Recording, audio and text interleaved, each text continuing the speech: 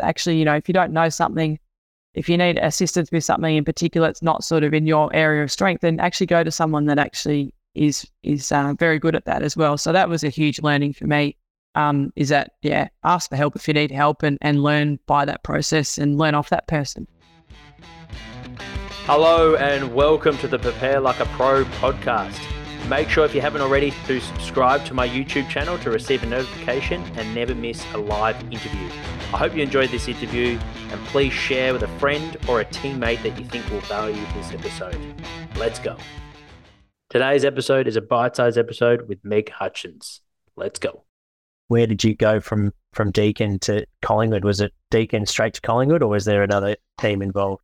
Yeah, it was. So the Deakin Devils became the Eastern Devils, and we sort of played along at local footy for a number of years. And then, as I mentioned before, Debbie Lee sort of started driving this exhibition series that started. So, Melbourne and the Western Bulldogs got on board, and there was an exhibition series that started in 2013.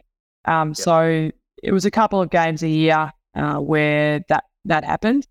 We got to play on some amazing grounds and represent actual AFL teams in Melbourne and the Bulldogs, which is incredible.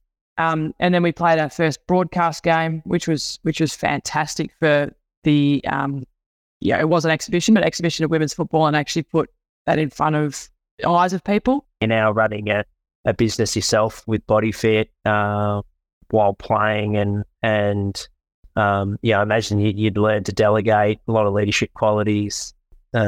Take us through what was the biggest challenge of that role, and what did you enjoy about it as well?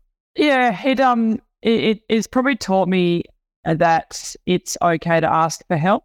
That's probably the main thing. I kind of felt at the time I was sort of responsible for doing everything, and I kind of felt that at the time. I felt that if I was to ask for help, it showed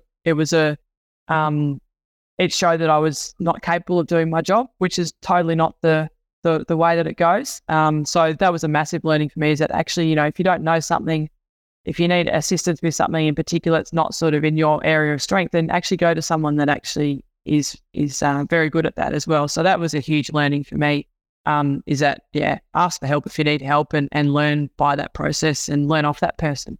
Who were some strong influences and mentors, if you like, at that point, or getting to you to that point, I guess?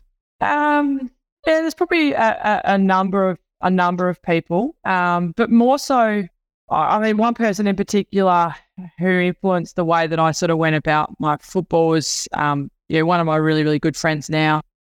She was my captain at the Eastern Devils, Lou Watton. So, she probably more so was an influence from a standards point of view. She really set standards for us at the club and showed a lot of us what work rate and work ethic was all about. So it was fantastic to be led by her and to be surrounded by her and have her as a friend to watch and learn of.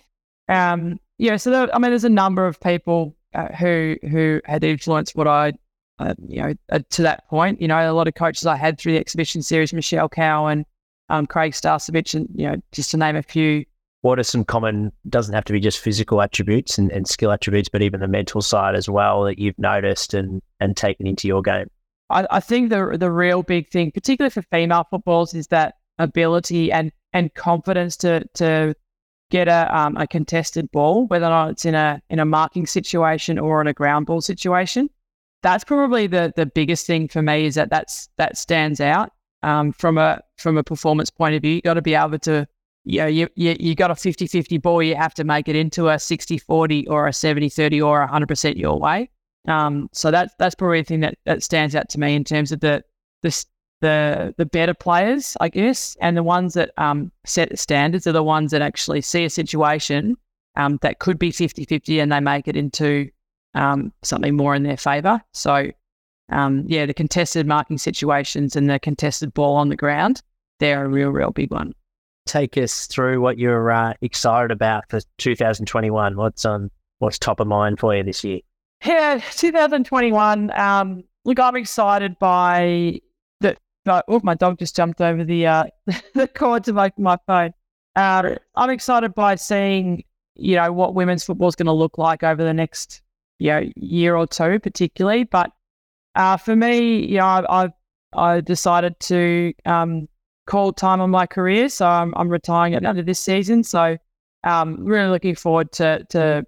It's a bit scary in terms of what's next, but looking forward to sort of finishing off with a bang and enjoying every moment that I can to play with the team that I'm playing with, the Mighty Hawks and the girls I'm playing with. So looking forward to that, but then looking forward to having a bit of time where I can enjoy some weekends and go surfing and spend a bit more time here with the business. So looking forward to being a spectator as well as some football. That'd be nice.